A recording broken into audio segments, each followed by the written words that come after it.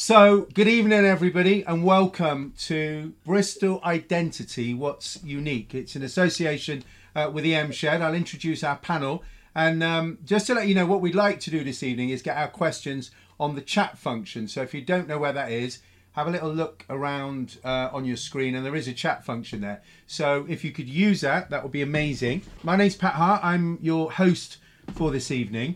And what I want to do is to introduce our panel of three, and I haven't warned you yet. They're just going to literally give you a sentence or two about them, and then I'm going to kick off. Kayla Chung, let's start with you. Evening. Hello. So, firstly, I got a weird gammy mouth infection, so if I sound weird, tough. But yeah, I'm a music artist, born and bred from Knoll West in Bristol, and I'm currently also the creative director of Field Community Centre in Knoll West. I'm a creative person. I like fun, happiness, culture, making friends, and not having mouth infections. Thank you, Kayla. Lloyd Russell. Good evening, all. Good evening. What can I say? I'm a born and bred Bristolian, but my parents come from Jamaica, and I'm the firstborn. And I'm just like to say, I'm a busy person. I think I've made a good impression in the city. I'm part of the city. I love the city. I'm just proud to be Bristolian. Hey, listen, we'll be the judge of whether you're Bristolian or not by the end of this discussion. Neil Maggs, evening. Good evening, everybody. I'm Neil Maggs. I grew up in Easton. I am a journalist now with a background in community and sport development. And I argue with a lot of people about what is and what isn't the Bristolian. So this is going to be interesting. And as I say, as people are joining us, welcome to all of you. It's been right across the country and worldwide. It's been a strange year, 2020. But it's also put Bristol into the headlines as well. The toppling of that statue, the adding of another statue, the removal of a slave trader's name, and now the Bristol Beacon, our new music venue that heads the Bristol Music Trust, who work across the city. So lots to talk about. Many people divided on social media, not just about things like Black Lives Matter, but about Bristolians as well, the true Bristolians. Who are true Bristolians? I mean, what do you need to be? Could I be one? I've been here 40 years. Have you got to be born and bred? Have you got to be white? Have you got to have a Bristol accent? If you speak a little bit posh, can you be classed as a Bristolian? Loads of questions, and I'm sure, and I hope, by the end of this discussion, we might come to some kind of conclusion, or we just might agree to differ. So, let's kick off. Magsy, I'm interested to go to you first. What is a true Bristolian? That's a killer question, isn't it? I know. I thought I'd kick off. Yeah. I mean, I think the simple answer to that is there probably isn't a definitive definition. I think probably being a Bristolian is no different than being a Scouser or a Geordie or a Mancunian, that you have to, I think, have spent some period of time in your childhood at a certain point, not maybe moved to Bristol as an adult, to be considered a Bristolian. Wow. Okay, that's interesting. So you need to... there's hope for me, right? I came here when I was 13, and I got into a fight at school because this kid, Kevin Beaumont, funnily enough, he was from Whitehall. All he said to me, I'm not going to do his accent, but he said, "Here, do you want to hang around with me and be my best mate?" But I didn't understand him at the time because I kind of sport like that. And then he asked me 3 times and I didn't understand. I said, "What?" He said, "You're being funny," and then he wanted to fight me. So, but I was here from 13. Kayla Chung, what constitutes a real Bristolian for you? Well, if they chat Bristolian, they definitely get a pass. I'm not even then going to ask them when they were born and where they were born and when they moved there and all that stuff. But if they don't, that's an interesting thought, because I'm South Bristol and everyone in South Bristol, I think, chats Bristolian. But maybe in North Bristol, the people I thought that weren't from here, that moved there, maybe they are Bristolian and they just don't chat the same. So that I'm a bit questioning. I like Neil's idea of if you grew up there, because I think it's like your childhood or like your growing shapes who you are. So I think there's something about it shaping who you are Okay. that would then make you Bristolian. So- and then so one of the How signs important of that- is accent? How important is accent, Kayla, for you? Well, 95%. Okay. I'm looking at They'd the. have to have a strong argument otherwise. So I'm looking. It just says, can anyone identify as Bristolian? Do you have to be born here? Do we have a right to say to someone that they're not a Bristolian if they self-identify as a Bristolian? Lloyd Russell, give us your answer first. Is what is a true Bristolian? And yeah, let's start with that. Well, I got to go back to my parents, Pat, because my parents came from the Caribbean.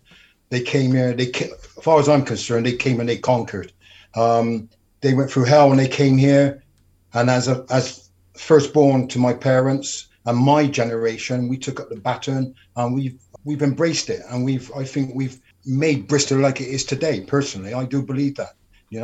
And yeah, I just think we've earned the right. I've earned the right to be a true Bristolian from the back of my parents, personally. But you were born here, right? I was born here, yeah. Southmead? Oh, I don't be so. Yeah. Well, it's Southmead then. No, hospital. Yes. No. Okay, but my point is that you were born here. You got a Bristolian accent. You spent all of your life here, right? But there are people. So Ivan Jackson is saying, look, if I want to self-identify as a Bristolian, for example, am I allowed to? Who is it that tells someone that they're not Bristolian? So I haven't. Some people say I've got a Bristolian accent. Other people say if I'm on the BBC, hello everybody, how are you today? And I'll lose it. Or if I'm in a job interview, sometimes you might lose it. If I'm on the football pitch, all my mates will say, Pat, you speak Bristolian. So can I class myself as someone who came here at 13, Lloyd? I know I'm a Derby fan. Don't bring that in. Can I class myself? I think anyone. I think if you've been in any city long enough, of course you can. But I think you have to contribute to it to make it part of what it is. Okay. You have to contribute, I think, to believe. Say, yes, I've done my bit. I've contributed, so I'm entitled to be Bristolian. You don't have to be necessarily born here, but yeah, you have to contribute to it. I think to make you part of the city. Kayla, how much does we've spoken a little bit about accent, but so people that you might turn around and say, well, they're posh, they might have lived in Bristol all their life, but they don't have a Bristolian accent. Do you identify them, or can you still identify them as Bristolian? I could, but I'd say to them, why don't you chat like me? And their answer is fine, but I just would be curious. Okay, but then say somebody that's arrived, I don't know, from a war-torn country. Let's say someone who's arrived from Syria at maybe 13, but now they're 30 or 35. But as you know, some people retain an accent, don't they? They don't always keep it. They won't grow a new accent, but they might have been in the city for many years. So if they haven't got the accent and they speak in a Syrian accent, but they define themselves as Bristolian, what would you say to them?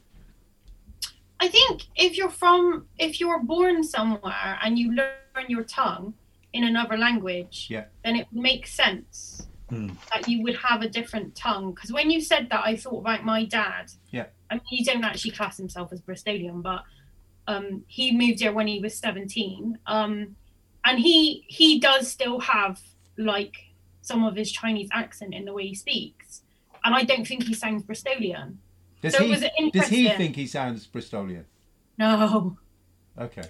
But he doesn't class himself as Bristol. I think some people have a thing and a connection to their city, and often a strong thing to notice is an accent. But I wouldn't rule out someone who didn't have a Bristolian accent. I'd just be a bit more curious about them.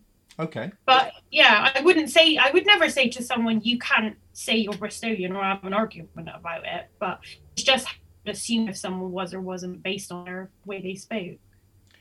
Okay, Neil, you're a broadcaster, right? Bit of a maverick, as people like to call you.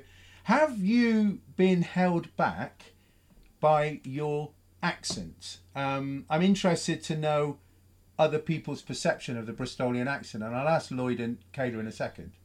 Yes, and no. Can I just quickly come back on the identification thing? That I don't think just because you self-identify as something doesn't mean that you are that. So I could self-identify as a Scouser, but it doesn't make me one. So I think that there's that balance between Bristol, having some identity like other places anywhere around the world is, and I think that you need to kind of accept there are some kind of parameters to anything. And a lot of people talk about cultural appropriation, don't they? So if I suddenly decided that I was from X or Y, you could be accused of cultural appropriation. So if you move to Bristol, say you're a Bristolian, and there's a big difference between being accepted and loved in Bristol and being a Bristolian. You don't have to be a Bristolian to be loved and accepted. Yeah. Okay. Accent-wise, yes, I have in certain circles and quarters. I think in the broadcast media, there's very few local Bristol accents. I think that there's that perception of us being a bit thick, a bit stupid, a bit slow. There aren't many examples of presenters with gravitas. We'll get the comic, the funny roles, the Vicky Pollard stuff, but you don't get the likes of Hugh Edwards. When's the last time you heard of an actual Bristolian or West Country accent presenting the news? It doesn't happen, and I think that's something that that we need to kind of shift and change. So it's probably advantaged me in some ways because there's very fewer of me. But in the same extent, I think it probably has. I've probably been boxed in as you are this type of presenter because you speak like you do. Okay. Yeah. Lloyd. In terms of the accent, a lot of people, and I'll ask people, but from someone who's not originally from Bristol, I came here when I was 13. All I remember was the football results, and everyone would say, "Oh, farmer." And I thought Bristol was this little country place. Little did I know, it was a massive place, bigger than Nottingham, from where I was, and it's become my home. But how do you think people perceive your accent, and do they make? I mean, you have double trouble. You're a black man with a Bristol accent, right? So people can misjudge you in lots of ways. What's your experience? As a black person, I can play the game because I was educated quite well, fortunately. They sent me to a decent school. So I can play the game. And something I learned quick is know how to, whatever company you're in, you adapt to it. So if I'm in a white audience, I can adapt to that audience. When I'm in my own culture, I can also go back to my roots culture if need be. But funny enough, a lot of my family live in London. Yeah. And when I go to London, I do get that, here's the farmer boy from Bristol, all that stuff, what I'm saying? With the Jamaican twang on it, So I think I'm intelligent enough to play whatever audience I'm in, I can adapt to it, basically. So I'm smart. It's called being smart. Okay, but how about how other people can perceive? Do you think they perceive people with, say, a Bristolian accent as either less intelligent or more friendly or less friendly? Well, I like to think it's like in the role I play, I help a lot of young children that people know in the communities. And when I'm often on the phone, when I'm on the phone, I can speak good English. Yeah. But yet when I arrive at the door, the person's quite surprised to think, oh, wow, you could tell they're thinking, well, you're black. Yeah. You could feel that. You could feel the vibe straight away, So fortunately, I can get away with it. Okay. I'm seeing some questions coming on the chat line. So as people are talking, I will have a little look. Just to address the fact that on a lot of social media that I posted, certainly, I don't know about you, Magsy and Kayla and Lloyd, people said Bristolians don't say Brizzle, right? And for a day or so, I thought, but then I thought to myself, hang on a minute. And it's the same with the whole Hall and Bristol Beacon argument.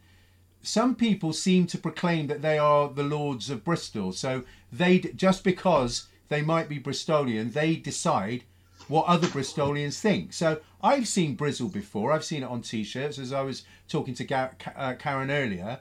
But some people will say, I don't know any Bristolians that have ever used the phrase Brizzle, because it is Brizzle Week. So I'm interested to know from the panel, is that right? I mean, have you ever used Brizzle, or is it alien to you? Kayla? I've never used Brizzle, but when I saw it, I was like, I've heard that people say that somebody used to say this. Right. It feels like it might be like old slang or something. But Chris in the chat, he said people say Bristol, like with the W. Sorry, I can't even pronounce properly at the moment with my mouth. That's okay, go on. Yeah, I think I say I just say Bristol rather than Brizzle. I've never heard anyone say that Brizzle, but maybe they used to. Okay. Chris says we won't use family names or last names. We'll just use first. Chris says Brizzle is used by patronising middle-class rugby supporters. All right. Yeah, okay. He's right. He's right. So what do you think, Magsy? Brizzle, Brizzle.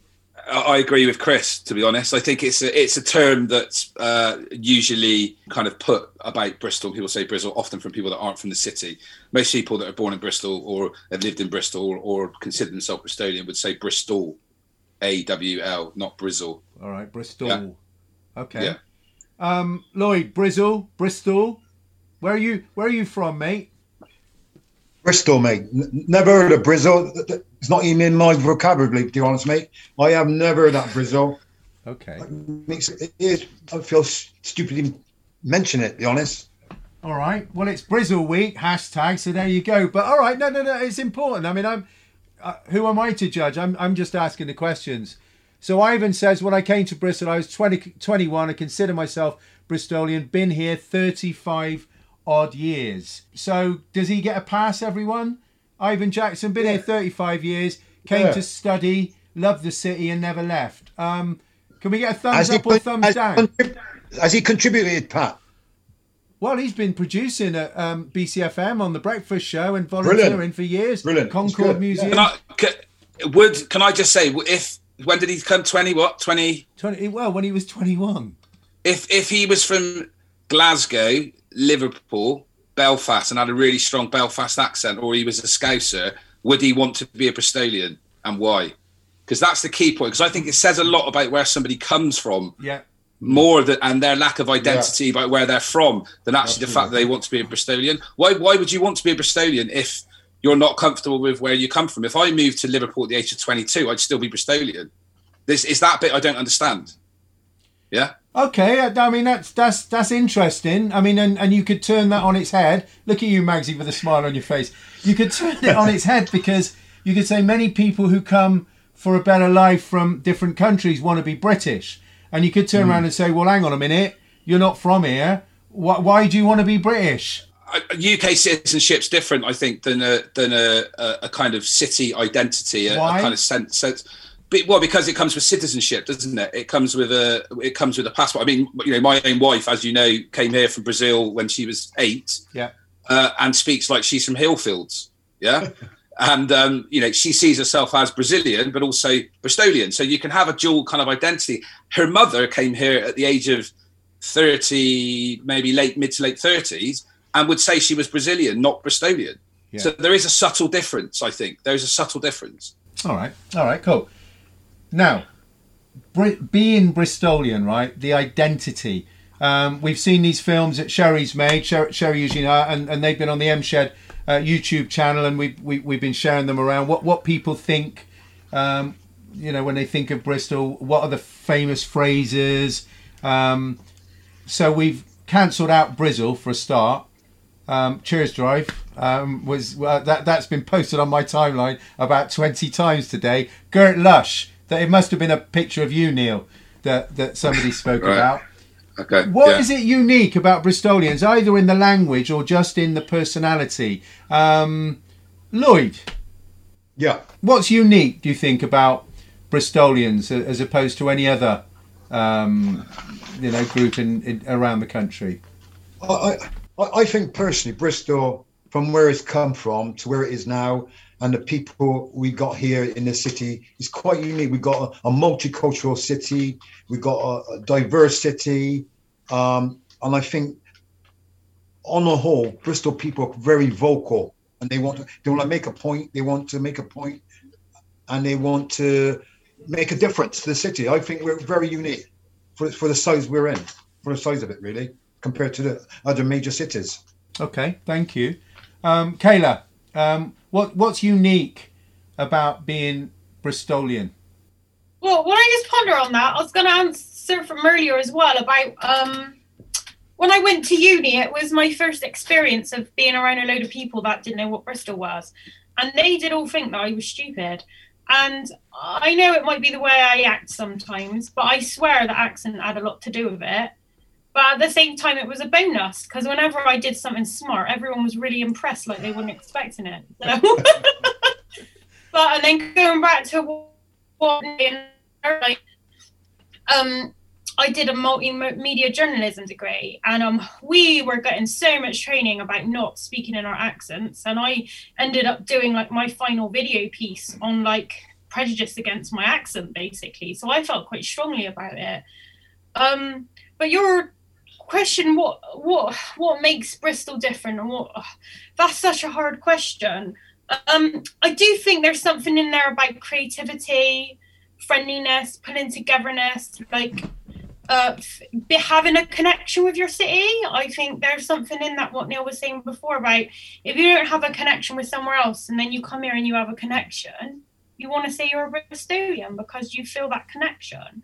And I think I do feel like there's not many people really feel that connection and are really proud about it. Yeah.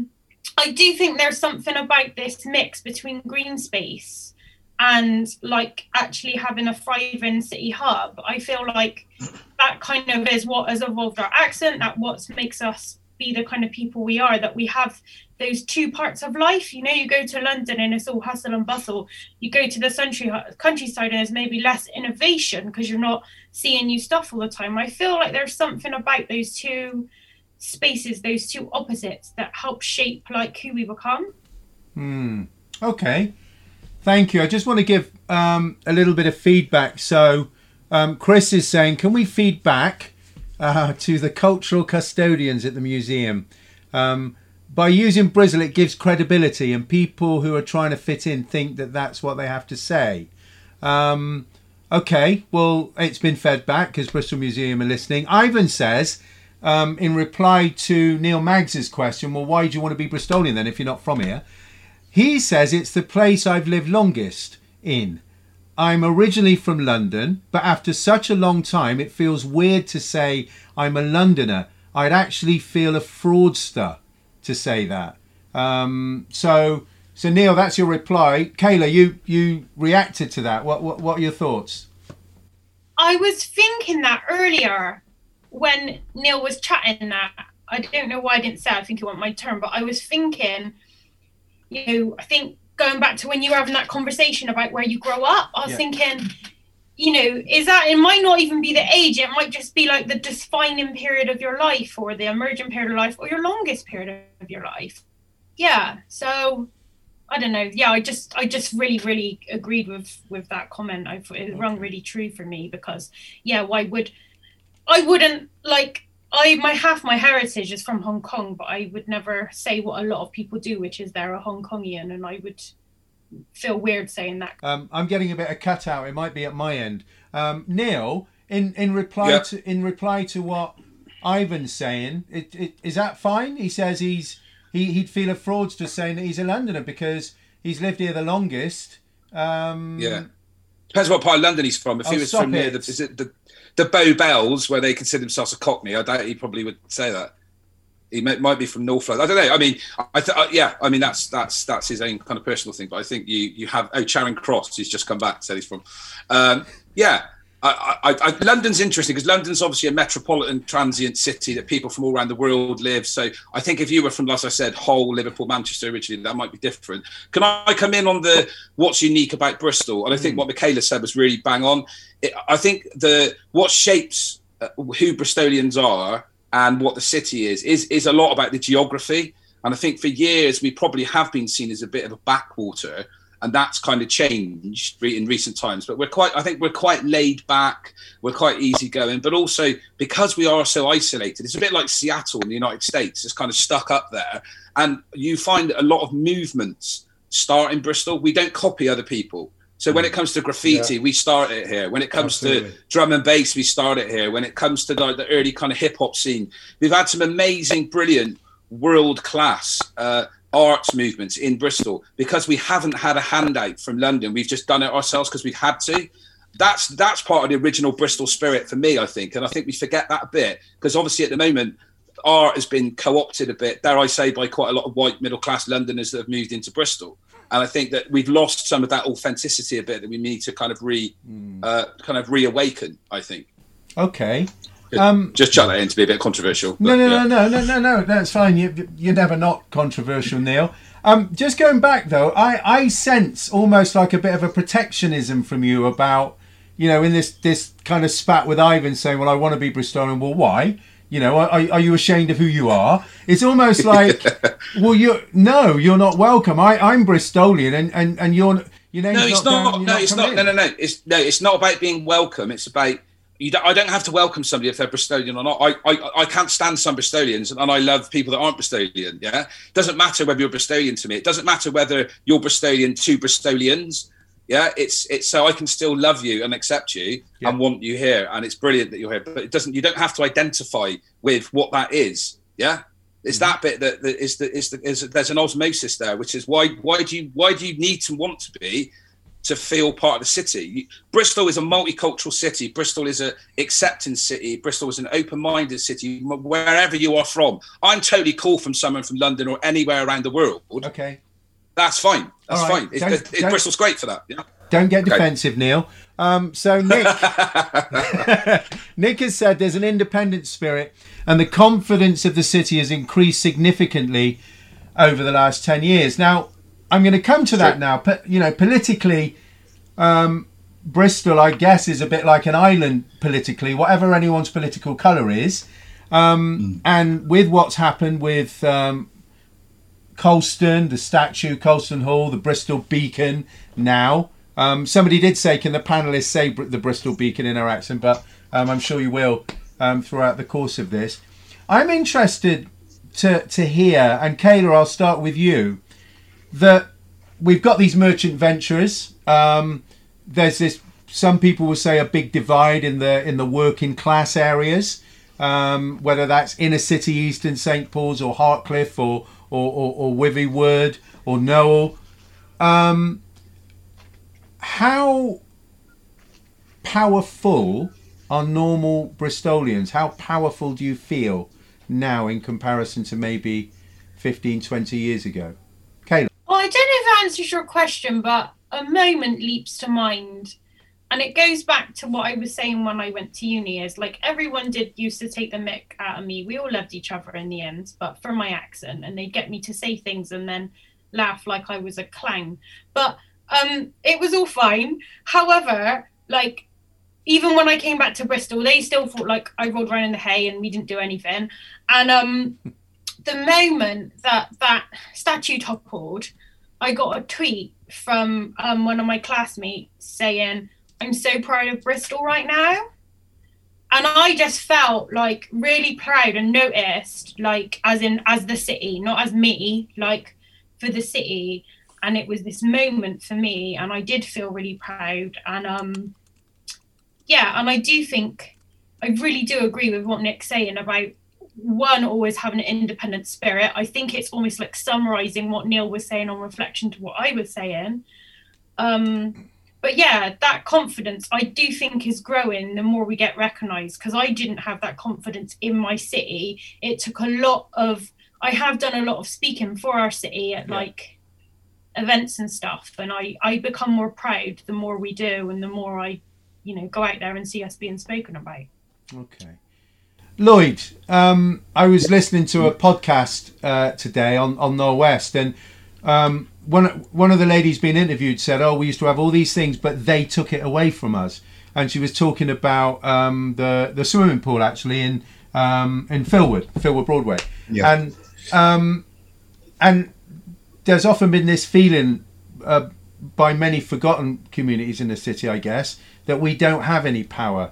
Do you think that's changed or changing now? Well, there's a lot of politics involved in it. There's a lot of mix-up between politics and I think, with regards to statue, I think, personally, I think I'm glad it's gone. But again, many thousands didn't even know the statue was even there in the first place. So you got that argument as well, But I personally, I'm glad it's gone. I was part of a committee many years ago we went to the council and say, look, you need to get rid of this because, and put it in a museum many years ago. So point that it's gone now, I'm not losing no sleep over it. I think it's a good thing.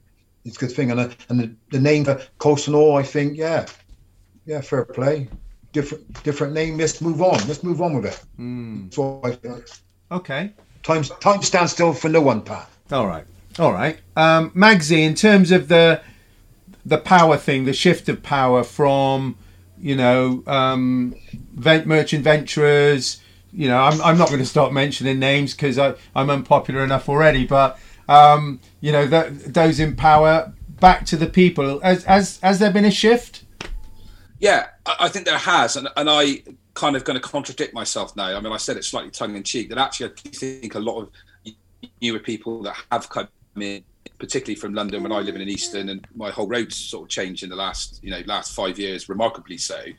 Actually, what that has done is that some of the things in Bristol that we just tolerated and accepted, and I'm going to push the boat out now and say, an unelected power like the merchant venturers that have kind of run a bit roughshod across the political establishment in the city, I don't think that's accepted now. People from outside the city have said to me, what, you've got a statue of a slave trader right in the middle and no one's ever questioned it. It's not been taken down. That should have been taken down a long time ago. Or you've got this Masonic organisation that are connected, and actually I think that having fresh eyes and ears and experience and having the media like Channel 4 and having the national BBC, we've had the Washington Post, we've had New York Times, they've come in and gone, crikey, how did you put up with that for so long? And I think we did because we're too laid back. So actually that is a positive, I think, of an influx of new people that are politically engaged and have kind of pushed us to sort of do something about it. And I thought it was a monumental day in Bristol, as Nicola said, set a precedent that had a ripple effect around the world.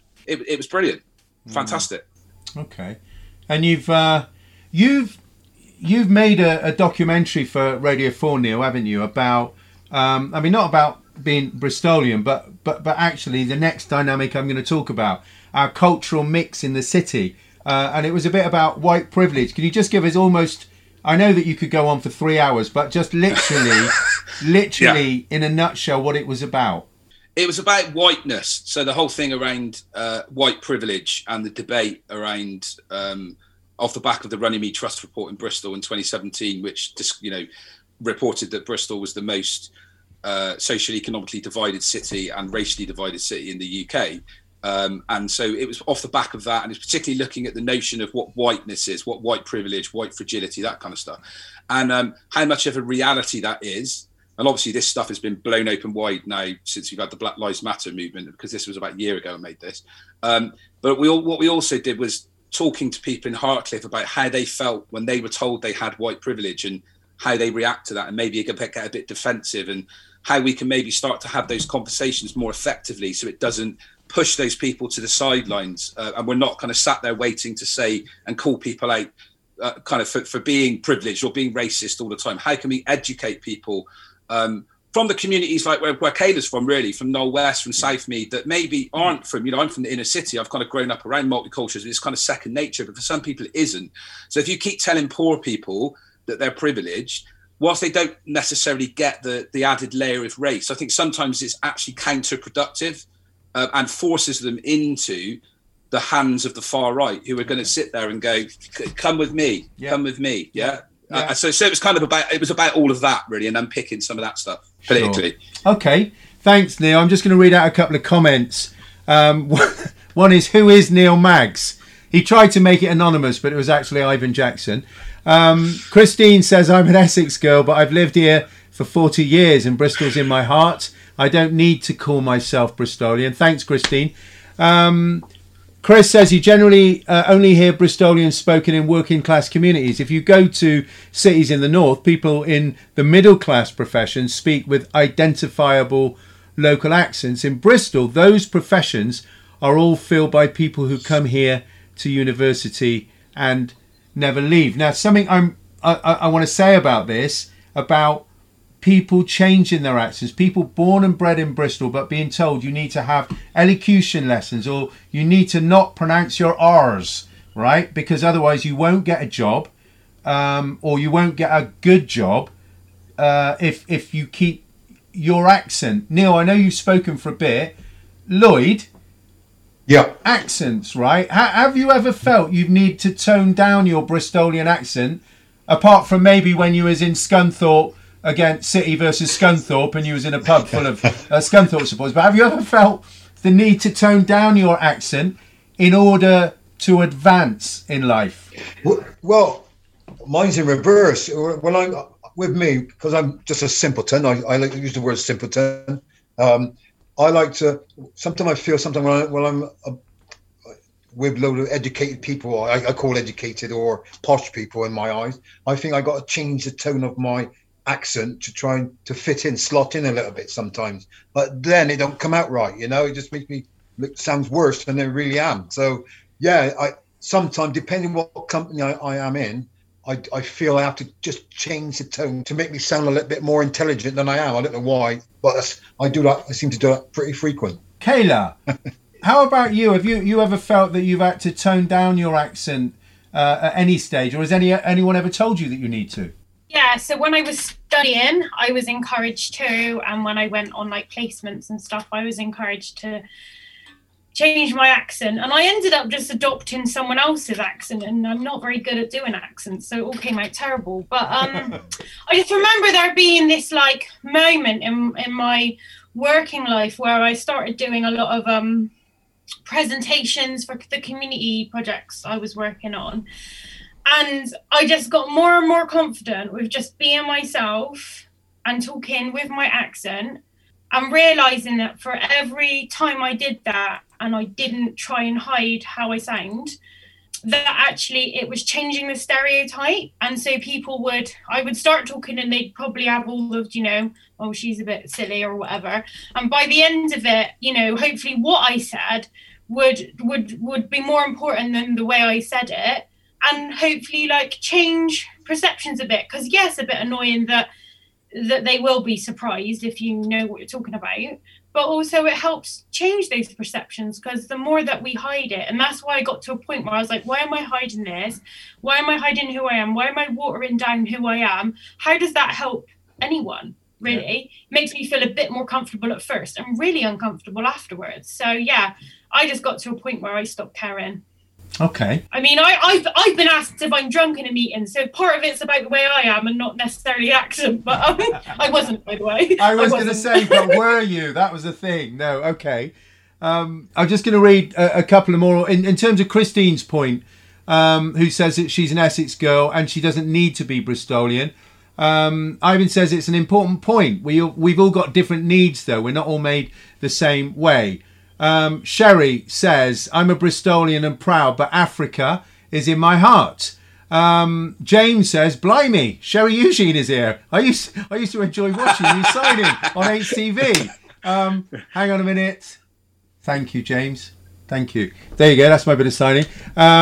Someone else went to elocution lessons. Nick says, I've spent 52 years in Bristol, brought up here. No one ever told me to speak one way or another, but I don't speak with a Bristol accent. Okay, that's interesting. And Mandy says, Thomas and I were born in Bristol and have lived here for most of our lives, but we don't have Bristolian accent. Does that make us any less Bristolian? Thomas gets fed up with people calling him posh.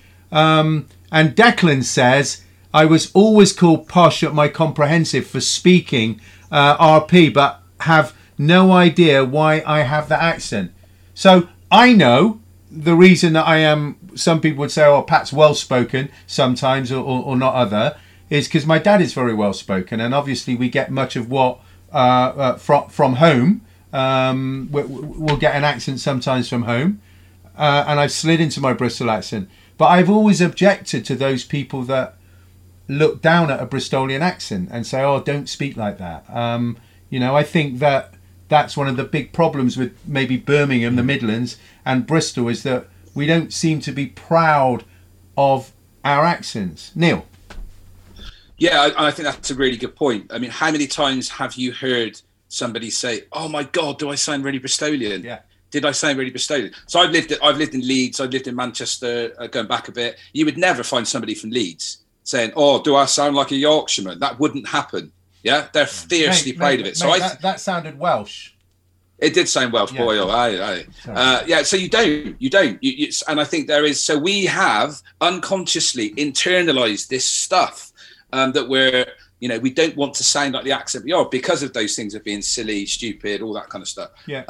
But the broadcasting industry doesn't help that by not challenging and changing that. We had a conversation when I rang into your radio show on Tuesday, Pat, and we said about trying to rack our brains and think of national broadcasters with not a Bristolian or a West Country accent, and we could come up with Brummies and Geordies and Welsh, and so that whole posh received pronunciation BBC sort of plummy voice has gone, and there is colloquial accents out there, but not that much in Bristol. But for me personally, I'm not allowed to swear, am I? No. Well, for me, I'm kind of like sod you. This is what I am. Yeah. And if it's your problem, not mine. Yeah. So I'm a bit on the front foot with that, but I do think we need to be a bit more confident about how we speak. As the accent wise, I really do. Okay. Is there a case? Because I'm sensing there are a lot of people posting comments that don't have a Bristol accent. Now, I don't think I have a Bristol accent, but Aisha from BCFM on Real Women came in the other morning and went, "You're definitely Bristolian." So but I don't see that I have. But then at one stage, I felt pressured that I need to lose my accent if I want to go and work on the BBC or work in radio. And I think that maybe we highlight the accent too much, in the sense that let's not be afraid of a Bristolian accent. But then how about people that have got or have not got a Bristolian accent, that have lived and breathed and worked in the city for 30, 40 years? They're just as much part of our city as you, Neil, or you, Kayla, or you, Lloyd. Isn't that a fair thing to say? Yeah. Okay. I think it would be more. I'm just curious. I'm curious. No, go on. No, I was just going to say, I think this is not about everyone has to have a Bristolian accent in the media. It's just that if you go and listen to Radio Leeds or Radio Manchester or Radio Hull or Radio Newcastle, you hear that regional accent. You don't hear the Bristol regional accent. So it's not about, it's just re-collaborating that a little bit. And you can have people, as you say, there's people that live on Gloucester Road or in Clifton, don't speak with a strong Bristol accent like somebody from Southmead or Knoll West or wherever would. That's fine. That's okay. But we don't hear those. I think it's rooted in class. Bristol is a very classist city. Now, I'm really pleased that you said that, because I was going to move on. So, is it because somebody said, and it's Chris who said, local broadcasters could do a lot more to use presenters who sound like they come from here? Okay, but who makes those decisions? If you have a middle class person who is in charge, male or female, or a white middle class person who is in charge, I mean, with the exception of Tim Pemberton, who was at BBC Radio Bristol, who is a black man, but then he was more posh in terms of his accent than Boris Johnson. So, sorry, Tim, but my point is, if you've got, or you haven't got Bristolians in the corridors of power in TV and radio, then they're not going to want to get people like them. If you've got middle-class, well-spoken people in the powers that be, they're going to want to get people that sound like them, sometimes with just a neutral accent.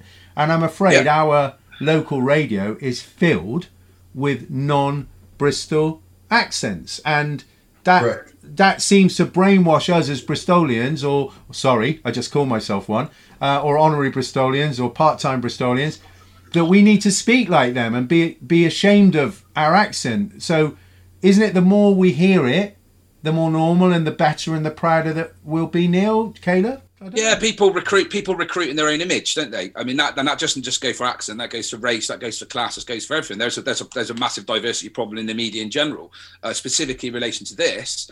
Yeah, yes, of course. If you have somebody that's a Bristolian and somebody with an accent, then they're going to be braver.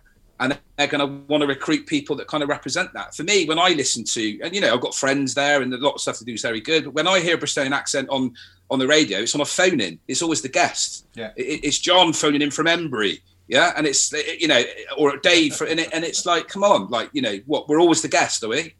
Yeah, not the presenter. Always the guest, not presenter, and that goes across race. I get as well. Okay, here's a question. Totally. Would any of the panel be able to tell the difference? I'll start wider. I know Tristan Cork's on. from the Post. Evening, Tristan. Who would be able to tell the difference from a Somerset accent to a Bristol accent, or a Yeovil accent, or an Exeter? Now, Lloyd Russell, you used to be involved in a few fisticuffs back in the day at football matches. Would you be able to tell if they were Exeter fans, Yeovil fans, or City fans by their accent? who goes down the quickest? I can only tell by the shirt they're wearing. Other than that, no. Okay. I couldn't tell. But All right. Kayla, how about you? Would you be able to tell a West Coast? So people say, oh, the Wurzels, but they're not Bristol. So can you tell the difference? I'm 60% sure that I could, because the other 40 is the one that gets confused. And I don't, I mean, I know the difference when I hear it, but when I try and do impressions of one accent, this was going back to being in school drama, not because I walk around when I wanted to be an actress at one point. And I knew I couldn't, because I couldn't do impersonations of accents. And someone said be Indian, and I sounded Irish. So the 40% of me that's not sure is the person that knows that when I was a child, I couldn't mimic accents. So it makes me question myself. But I feel like I could, but only 60% sure. Okay. All right. Magsy, how about you? Can you tell? Yeah, I think so. Yeah, a little bit. I think Gloucester is a bit more roll in Gloucester. Somerset's more like that. There is either side of the river that the R kind of rolls in a different way. It's quite subtle. I mean, I think even South Bristol and North Bristol is quite different. I was going to move to that, because some people will claim, and I kind of think I spent a lot of time in South Bristol growing up, right? So Noel, it's funny, my sister-in-law goes, I goes, where are you from? She goes, I'm from Noel. It's like, not Noel. It's like, but you can tell the difference between an Eastern or a Patchway or a Southmead accent and one on the south of the river. So you'd be able to, would you? Yeah. And I think playing football, you play across, I know you've been involved in football yourself, all across the city. If I struggle a bit with South Bristol when people are drinking after football, and it's the fastness and it's the kind of, I've got to tune in a bit. I think there is North Bristol. I mean, we've got places like Southmead and Hembury and Lawrence Weston, which are quite strong, sort of. But the river makes, forgetting the old days, the river was Gloucester North and Somerset South, and that there is a slightly different context to it. So I think you can. I mean, people from outside Bristol. When I lived up north, they thought I was from London. So I think, or they thought you were a farmer. So I think people, the further you get away, people don't pick up on it. But it's definitely there. It's definitely slight variance, I think. Okay. Can I just say that one thing? I know if you say Tristan Cork's listening, and he's a linguistic, or he considers himself one, we're talking about we don't speak right in Bristol. If you go back to Old English, the Bristolian, the West Country accent is the closest to the original Saxon accent. Okay. So actually, this received pronunciation, posh voice, comes down from Inverness, right, from Scotland. So we are, Bristolians and West Country is the original accent. Is it? Look, Is it dying out, Lloyd? Because Bristol is, the UK, and thank goodness in many respects that it's a melting pot. It's diverse culturally, geographically. And I think we should be proud in Bristol that people have come to study or come to work for the short term and now said, I want to live in Bristol. So that in itself will bring a mishmash of accents as we move forward. Are we going to lose the Bristolian accent? Is it going to morph into something else? Young kids who are into rap and grime almost speak like Shalina explained to me what it was and I've forgotten. They almost speak a unique accent that is unique to young people. Within that kind of like black music culture, even though they might be white. Do you think that will happen in Bristol? Definitely. Because, like I said before, you've got to move with the times. Bristol is moving with the time zone. Outside of London and the major city like Manchester, we're up there. We're up there. So, unfortunately, people want to come to Bristol, and overall, it's going to change. It's going to definitely Bristol. That Brizzle thing will disappear, I think. Kayla, how about you? What do you think about the accent? Will it eventually go?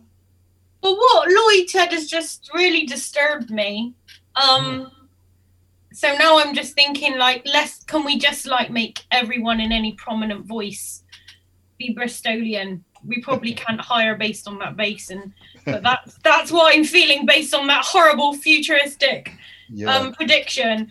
Well, my daughter, I didn't think chatted that Bristolian, but then I'm told I chat quite Bristolian. Yeah. So maybe she's comparing herself to me. But when we go somewhere else, obviously we don't these days, but when we did used to go somewhere else, people would say, oh yeah, you could hear it in her accent, or she'll go see someone I'm not there and they'll say she had a Bristolian accent. Yeah. So I think it might be less strong maybe in the younger generations, but definitely people from outside the city can still hear the difference. Christine says, can we just save the Bristol accent petition after? All right, say that. Well, Christine says it's a mishmash, and she says that young people can often switch as well. Will it go well? You hear kids of any ethnicity speaking with a grime accent in the city, and that's the point I'm making. But the other point is the accent's important as part of Bristol identity, but like everything, things evolve. I want to ask you guys, because we're nearly coming to the end, what is it, if you had, I suppose, the choice, or you could decide, what would it be about being a Bristolian that would be the most important thing that we must retain? Accent might be some of it, but what qualities as Bristolians must we retain to make it unique? Magsy, I'm going to pick on you first. I think we need to retain our tolerance, our openness, our innovation, our ability to kind of be quite creative here. I keeping that whole welcoming thing, the 91 languages, all that kind of stuff, and accepting everybody who and where they are. But that doesn't necessarily mean everyone's a Bristolian. That's just the fundamental difference to draw. But I think we also need to protect local identity a bit as well. How? I think by having measures, people need to see or hear people like them to aspire. So I want to hear local accents on in the media. I want to see people from Knoll West and from Southmead, because the dilution of the accent is only going to really happen where I am here in the inner city. It's happening already. It's not, people that move to Bristol from outside, they aren't moving to Knoll or Southmead. Yeah, they're moving to Easton, to St Werburgh's, to St Paul's, to Gloucester Road. So it's diluting there already. But I want to see opportunities for young people, and I know you've worked in youth work, Pat. Michaela does it. Lloyd himself as well. Young people from all parts of the city in these leadership positions, however they speak, but actually hearing a bit of an accent as well. I think that's how you preserve a degree of localism and a degree of identity, and you accept everybody at the same time, if that makes sense. Thank you. So just I'm flicking. I'm sorry if I haven't caught everyone's comments. I've got my dodgy glasses on today. One comment, Christine, you're such welcoming, tolerant people. I remember my first experience of my local pub who didn't like strangers but were incredibly welcoming. Chris says people used to use old phrases like "our bis" in an unself-conscious way, but now it's usually said ironically. I can't use Cheers Drive since they put it in lights. I get that as well. There are kind of, the whole thing of people from outside taking phrases almost in a patronising way that Bristolians use, and then making Bristolians feel kind of funky about it and going, do you know what? I'm not going to say that now because people will take the mickey. Lloyd, have we not spoken to you in terms of what qualities as a Bristolian do we really need to safeguard and retain? I think, Pat, carry on the way we're doing. I mean, the statue incident is just a blip, but I think we're growing. We've already been a leader of city around the country. I want to do it again. I think carry on the way we're doing. We're multicultural, we're diverse. I think it's a brilliant city. It's as good as any of those London, or we just got to carry on the way we're doing. And I just endorse what Neil was saying as well. Just got to carry on the way we're doing. We're doing fine. We're doing absolutely fine. I suppose a bit of a deeper question, and I'll stay with you, Lloyd, because we haven't got very long, but the future, our young people, not just in our inner cities, but people that come in here from universities, it's not easy. There is a gap. There is a class divide in the city. What can we do to make sure that there is without wanting to sound like a politician, but a fair chance for everybody, especially our young ones coming through? What needs to be done in Bristol? I think that young people, like Michaela is saying, got to be more vocal to the politicians, and they have to be listened to. Simple as that. So some of the old fogies was out there that they're set in their own way. Sometimes you got to listen to the young people, and that's as simple as that. To grow, you have to listen, and so it's just, as long as you're listening, you'll be fine. Thank you, Lloyd. I couldn't agree more. Kayla, in terms of our young people, a divided city in terms of income and you know, gender pay gaps, race, education, employment, health. What do our young people need to do, or what do we need to do as well with our young people, not for them, to make sure that things equal out more in our city? Well, thinking back to the original question Neil was answering, and then to this new question, like, I think the answer is the same partly, really. Like, love and listening, I think, are two, like, to always just approach anything and anyone with love and to be willing to listen. And I think that then answers everything, because you're more creative if you love and you listen. You're more connected if you love and you listen. And I just think, like, there are two things that I think I would associate, at least with the original idea of a Bristolian in my head. Someone who's welcoming, friendly, have a cup of tea, like, let's have a chat, tell me your side of the story, sort of thing. Like, and I just think that if we can teach young people about listening as well, because a lot of the time it's all like consuming, we're sharing pictures, images, fast feeds, but no, is anyone really listening? Is anyone really communicating, like, deeply? And I feel like that, like, friendliness, love and togetherness is, to me, something that, like, makes me think of a Bristolian, someone that is, like, making a good friend, you know, and that we're all, like, friendly.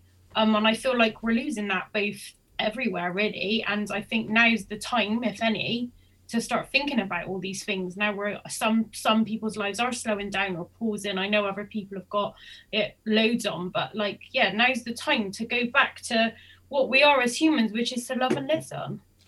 Oh, Michaela, I really wish that I didn't have to speak to Neil Maggs now, because that would have been a most beautiful way to end. I've really connected with what you were saying, Neil. Moving on from what Kayla's saying, you know, what do we need to do to make sure that there is a future for us and our youngsters growing? I don't think that question is just for us. It's also for new people that come in. Is that and it's very interesting. I recently did a documentary about St. Mark's Road and about this kind of issue. And actually, what you have are people, you know, that came here during the Windrush, or, you know, people like from the Sweetmarket that came here as refugees, you know, 40 years ago, 40 years ago, that now, you know, my street used to be multicultural. I've been here 14 years. It's literally now becoming monocultural. It's all white people, and most of them are from London, and they'll have their parties. They'll play music till 6 o'clock in the morning. And there's Asian families, black families, white families like myself, that we've all been here. We all know each other, and they all know each other. And actually, so my message is not just for what we need to do. I think people that come into any space need to respect the existing culture, right? You know, and actually work with that, not to come in with sharp elbows and move out the way. We are really welcoming in Bristol. We will welcome anybody, but just have a little bit of thought for who is here as well. Yeah. And I think, so my message would be for both, is that let's give some space to preserve some local identity. And that's a multicultural local identity of Bristol, because people conflate that sometimes when I say it. But, you know, people that come in, just be a little bit mindful and a bit respectful. And then I think that, you know, but I think something like this is brilliant, because we're having a conversation. This is long overdue, I think. So hats off to the museum for putting this on. Yeah, thank you so much, Karen and the team at MShed. So that's it. Our hour is up. What does it mean to be a Bristolian? Well, it seems as though from our conversation you can be, if you self-identify as that, but not according to Magsy. You need to have been here for a little while, and you need to have contributed to the city, something that Lloyd Russell says. But I'd like to probably leave it with, you know, people say listen. Lloyd says we need to listen to each other. Kayla says that we've got a fast lifestyle. But I would go back to that listening. We need to listen. We've got our views, fine, and we've got our convictions. But if we don't listen, we'll never learn. Doesn't matter whether we're 10 or 90 years of age. And maybe that's a good way to end things. We are an official One Love City. Neil? Yeah, Kayla, Lloyd, and everybody who's joined us this evening, whether you're from Bristol or wherever you're from, God bless you. Have a wonderful evening, and definitely keep it Bristol. Good night. Take care. Thank everybody. you. Bye bye. God bless. Cheers, God guys. bless. Bye bye. Bye bye. God bless.